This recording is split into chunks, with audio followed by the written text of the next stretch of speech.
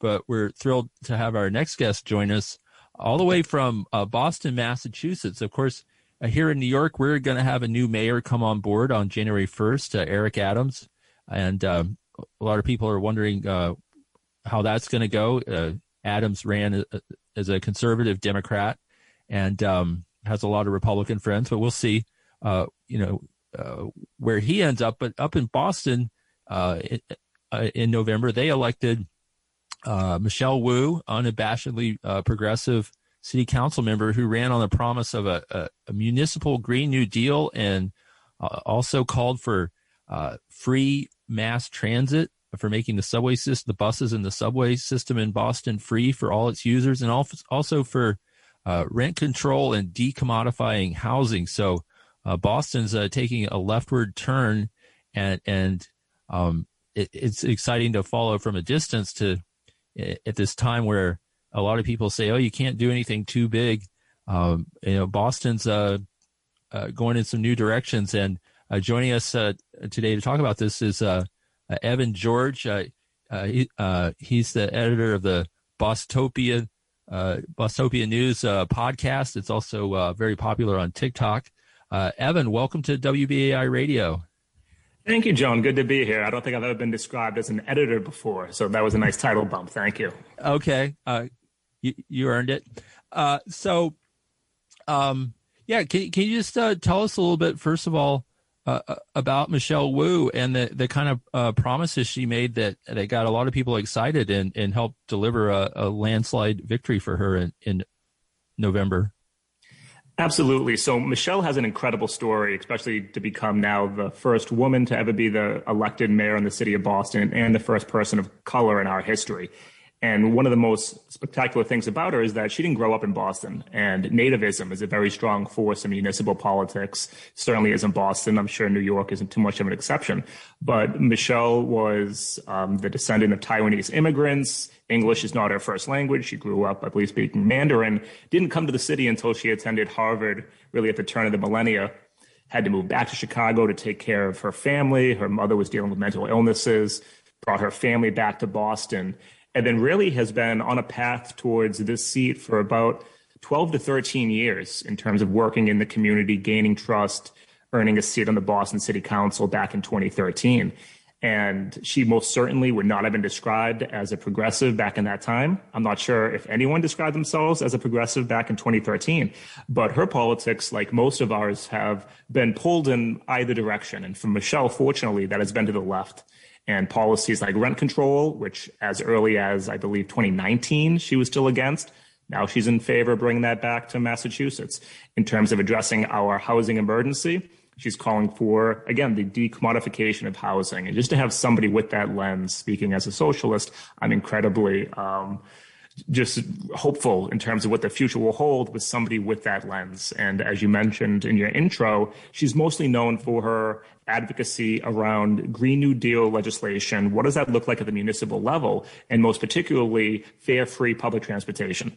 No longer viewing our public transportation network as something that should be run as a business, something that needs to turn a profit, but instead as a public good, a public necessity. And Michelle understands and believes in that and has already made progress in achieving that goal.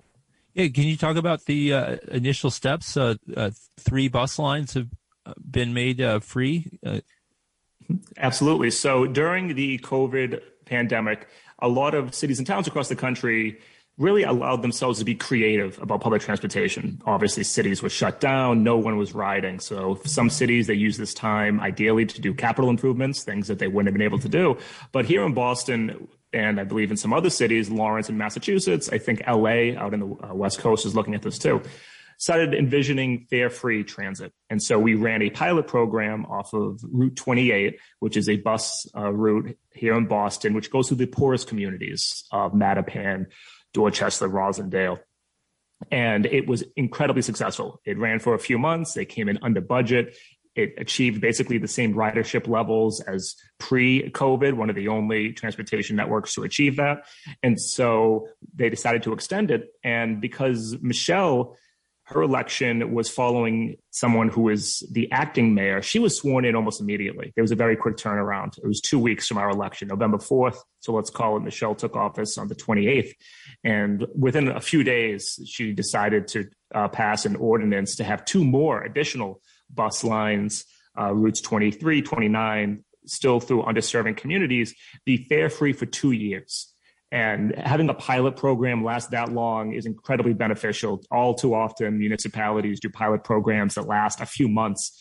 And by the time anyone even knows they exist, boom, they're gone. And so Michelle had a lot of forethought in extending it. And this will be drawing from some of the federal funds that Boston has received in terms of helping regain the city from the COVID-19 pandemic. Mm. And that got strong support at the city council as well, because she can't just wave a magic wand. I wish it did. In fact, what ended up happening was Michelle issued this ordinance. It was expected to go through right ahead, really just saying, let's forgo the rules. Let's vote on this. There's no reason to have to kick through committees after committees. And a city councilor who was actually an opponent of Michelle Wu during the mayoral race, City Councilor Andrea Campbell, put a stop to it, basically used legislative maneuver to not allow it to be voted on, to kick it back into committee. And that honestly could have killed it. And that is normally how things die in municipalities. It gets sent to committee, it gets buried.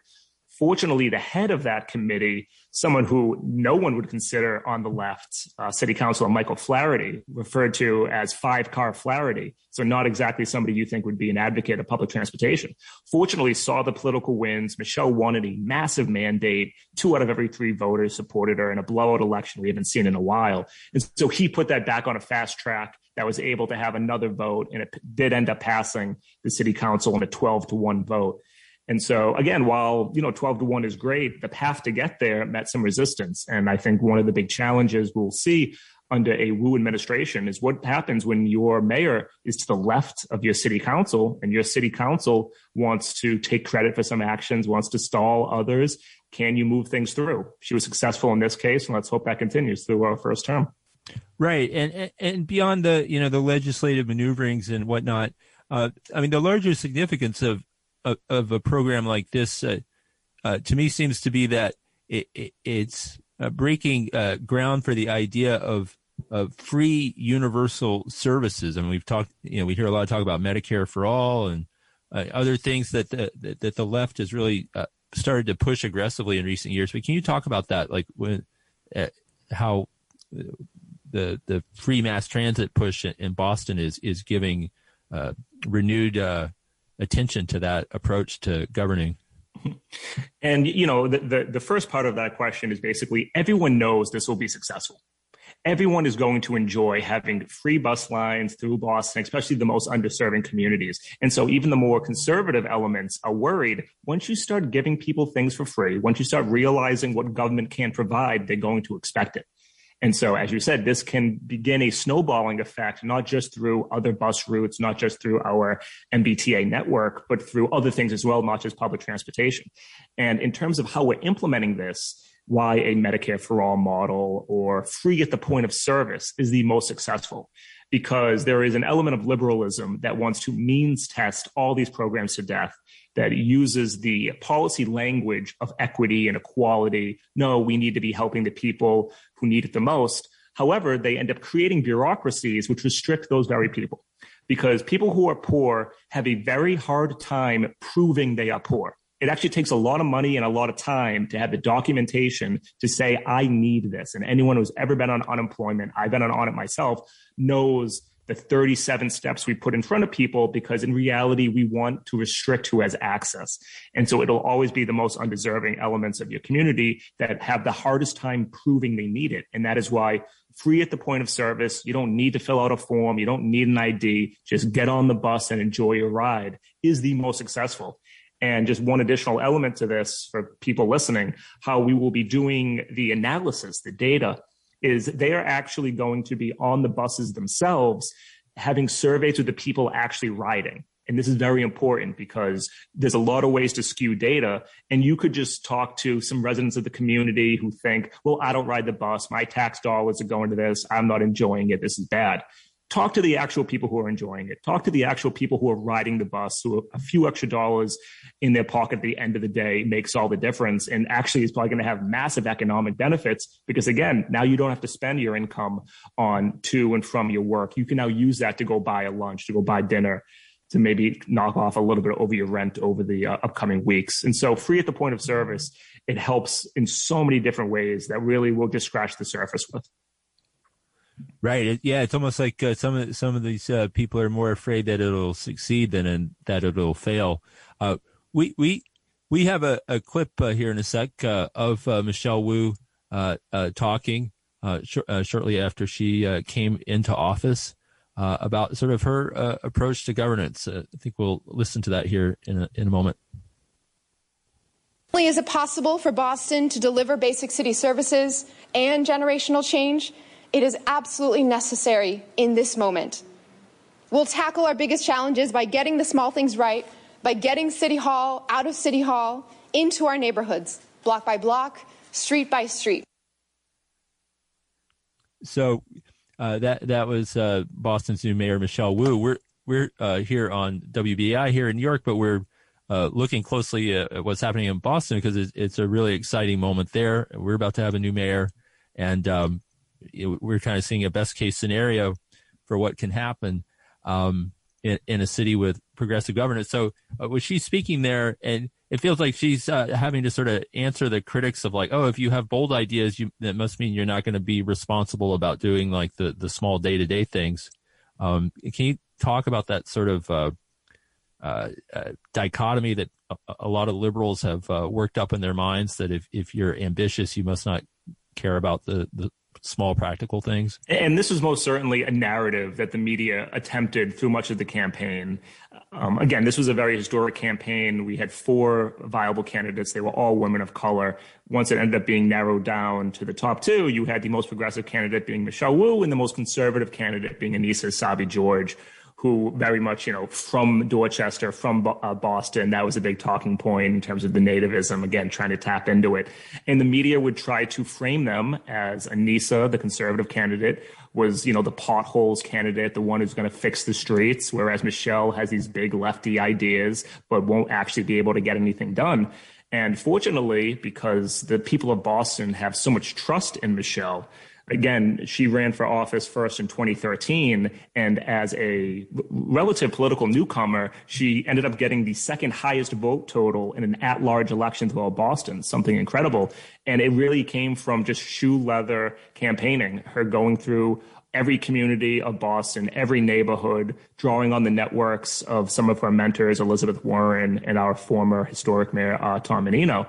And ultimately, what Michelle is going to kind of like straddle the lines between, very much, again, modeled after her mentor, Elizabeth Warren. Warren was her professor at Harvard when Michelle was a law student there, is having your eye on a larger goal, but making significant marginal improvements in that direction. Now, that isn't a big baseball home run, isn't exactly the same type of organizing methodology that we'll say a Bernie Sanders candidate might have. But again, Michelle is advocating for some very strong left programs like fare free public transportation, like increasing public housing, like how do you deal with homelessness and mental illness around addiction. And she's already proving within maybe 2 or 3 weeks of her mayoralship that you can get these things done. And while they sound big and bold, we are, again, really just beginning to meet all the needs that a city like Boston has. Yeah, and can you talk a little bit about new approaches on housing and homelessness, from the push around rent control to new approaches to helping people who are living on the streets? Absolutely. And those are 3 big topics. You might need to repeat them once I finish. But I love to start with rent control. Because, looking at from Boston to New York, I'm certainly jealous that you still have some institutions like rent control. It's not exactly the type of rent control that if I got to draft the policy would reflect here in Boston, but you have it nonetheless. And so here in Massachusetts, through a very sneaky ballot initiative in 1994, we ended up removing the right of any city or town to have rent control. Now, there are 351 cities and towns in Massachusetts. At that time, only three had rent control: Boston, Cambridge, and Brookline. And because they were so overwhelmingly popular in those cities, landlords who wanted, and large developers who wanted to get rid of it, did a nice little legislative maneuver, put it on a ballot initiative. And so you had every city and town across the state getting to vote on, again, something that only impacted 3 cities and towns. Boston, Cambridge, and Brookline overwhelmingly voted to support it. However, when you take it in the aggregate, I believe it lost 51-49. And so since then, we have not been able to use rent control. And while there are a lot of policies that talk about how it might have some impact in terms of housing development and in terms of private equity, every study that has ever been done on rent control shows that it helps keep people in their homes. And when you are facing an eviction crisis, when you view housing not as a commodity, but as a public good, keeping people in their homes should be the primary objective. And again, this is something back, I believe, as soon as 2019, Michelle spoke out against. But I think from, again, the growing tide winds of our political polarization, it is a policy that she has come around on. Again, because I think I credit that to her view of housing. Switching from property value is not going to be the be-all, end-all when you're talking about something like housing. It's going to be, can people afford to live where they are? Can people stay in their homes? And rent control is a absolute beautiful tool for that. Now, we have some restrictions in terms of how can we get this done, because Massachusetts uses a home rule system, which basically means that we need to petition our very lethargic state house to let us do this. However, Michelle can use some political clout to put pressure on the number of House representatives who are up for re-election in 2022. And that's something I certainly hope she takes advantage of. Yeah, no, we've faced similar challenges here in New York with our own state legislature, and it took an enormous push to win some major rent law reforms a couple of years ago. And also here in New York with our new Mayor Eric Adams coming in, I mean, we have a tremendous homelessness crisis here. And there's been a lot of discussion about whether the city might start to move some of those folks into empty hotels, spaces that are not being used since the pandemic struck. And I understand you all started to do that in Boston since Michelle Wu came into office a few weeks ago. Yes. So we have a neighborhood of Boston, which is an interstate section. I think it's the largest one in Massachusetts. This area is referred to as Mass and Cass, Melina Cass Boulevard, and the abbreviation just Mass and Cass. And because that is also where the city's methadone clinics are, and there's a lot of public services there, people who are facing homelessness, who have mental health issues, have been congregating in that area. And this is nothing new. This has been going on for at least a decade. And what happens then, from our previous mayor, Marty Walsh, the police would go in at the dead of night, using violence, ripping down the encampments that are building, pushing people either away or throwing them in prisons. We had an acting mayor, Kim Janey, once Marty Walsh left to be the labor secretary, who followed that same policy. Just rip it down. People who won't leave, have a warrant, throw them in jail. There are evidence of them being denied treatment while acting mayor Kim Janey was saying everyone is being provided treatment. And during that process, a nonprofit, I believe Victory Programs, said, well, listen, there is an empty hotel, 200 beds, a quarter of a mile away, not even. Why don't you let us use that empty infrastructure, and we will run a housing first program. We will give people housing. They don't need to sleep on the street. And then we will provide treatment for the people who would like to receive it. And that's a really important distinction, because what we try to do here, and I'm sure in New York, you've had this already, if not already going through it, is the concept of forced treatment. That no, these people don't know what's best for them. We're going to throw them in a cage. And every doctor, researcher, public health official can tell you that that makes things worse. That'll increase hospitalizations. That'll increase overdoses. That'll increase crime. It'll end up costing your city more money. You need to do a housing first policy. Again, under acting mayor Kim Janey, this was denied and removed. However, Michelle Wu, I believe as soon as yesterday or the day before, was saying every option is on the table, and this is absolutely going to be one of them. And so fortunately, nothing has, we haven't taken that next step, but voicing support of it is, again, 100% a step in the right direction. And now it's really on us to put pressure to make sure that Michelle Wu carries forward with, again, what every doctor, scientist, researcher, when it comes to public health, is telling you. People who are homeless, give them homes. It is that simple. Right. And speaking of the police force, what has the performance of the police force in Boston been like recently? In a nutshell, and how is Michelle Wu approaching that? Because obviously, taking on the police force is often the most charged battle that any mayor can try to fight.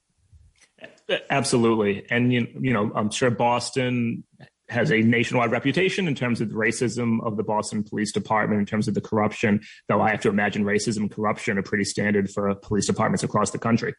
And what we started to see is, they will get any city contract they want, just ask and they'll receive it. And now things started to change this summer of 2020 during the George Floyd protests, when finally there was strong advocacy against this. The Boston Police Department is the second largest in terms of what our city funds go to after our education system, about $420 million. And during the course of those protests, people were saying, hey, we could actually be putting these funds towards things which reduce crime, towards actually giving people housing, economic opportunity, infrastructure, schooling, healthcare, things that we know actually reduce crime in our neighborhoods. Why aren't we doing that? And this became a rallying cry. And there were, I believe, 4 city councilors, Michelle being one of them, that for the first time voted no on the mayor's budget, which is something which is a rubber stamped policy, which always goes through. And just this past year, Michelle, also now one of 2, voted no on the mayor's budget, saying, basically, we are giving too much money to the police department and not enough towards public services. And now during her campaign, Michelle never came out and used the phrase defund the police. She never gave a dollar figure that she was willing to cut or remove. However, she continued to use the language of reallocation.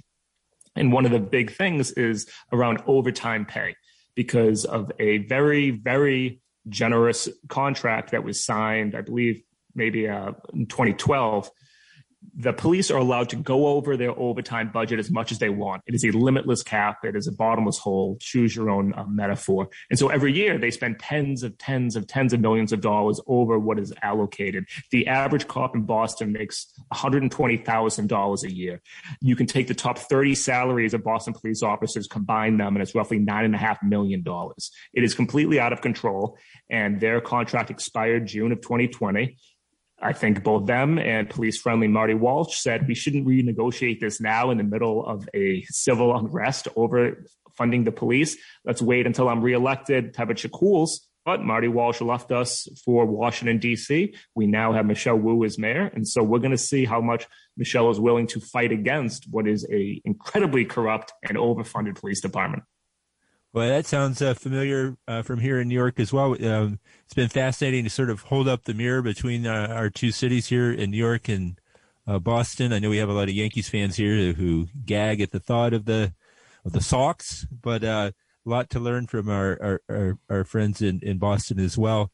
And I guess last thing before we have to go real quick, you have a very active chapter of the Democratic Socialists of America up there. You're very active in it. Can you give us a very quick rundown on what you all have been up to, and we'll have to call it a night. Yeah, fantastic. And again, thank you so much for having me on. So the Boston chapter of the Democratic Socialists of America, I believe we are the 6th largest in the nation, close to 3,000 members in the greater Boston community. And we're fighting for the very policies that we've been discussing here, whether that is a Green New Deal for the city of Boston, whether that is a focus on housing as a human right versus a commodity. And of course, we are involved in electoral politics, trying to get elected great socialists to represent their values, their community, and to do really different modeling in terms of mobilizing people. And this past electoral cycle, we ended up getting into office or reelecting 7 municipal city councilors in areas of Cambridge, of Somerville, of Medford, and maybe, the cherry on top here in Boston with Kendra Hicks representing what is historically one of the most conservative seats on the Boston City Council. And she is most certainly not just the first socialist in at least a century to be on the Boston City Council, but she is the first Black woman socialist ever to be elected in Boston's history. And she's already changing the narrative. And we already see city councilors that were very happy in the liberal to progressive leaning starting to already get the ear of Kendra Hicks, starting to already adopt some of these policies. I believe she was going to be named the chair of the Housing Committee. And so having someone like Kendra, a socialist, being in charge of the Boston City Council's Committee on Housing is incredibly, just something I'm absolutely thrilled about, to see what she can do with that position, how to give our lens and our narrative to what has been a housing crisis in the city. Okay, well, we'll have to leave it there. But Evan George of Bostopia News and Boston DSA, thank you so much for joining us this evening on WBAI Radio here in New York.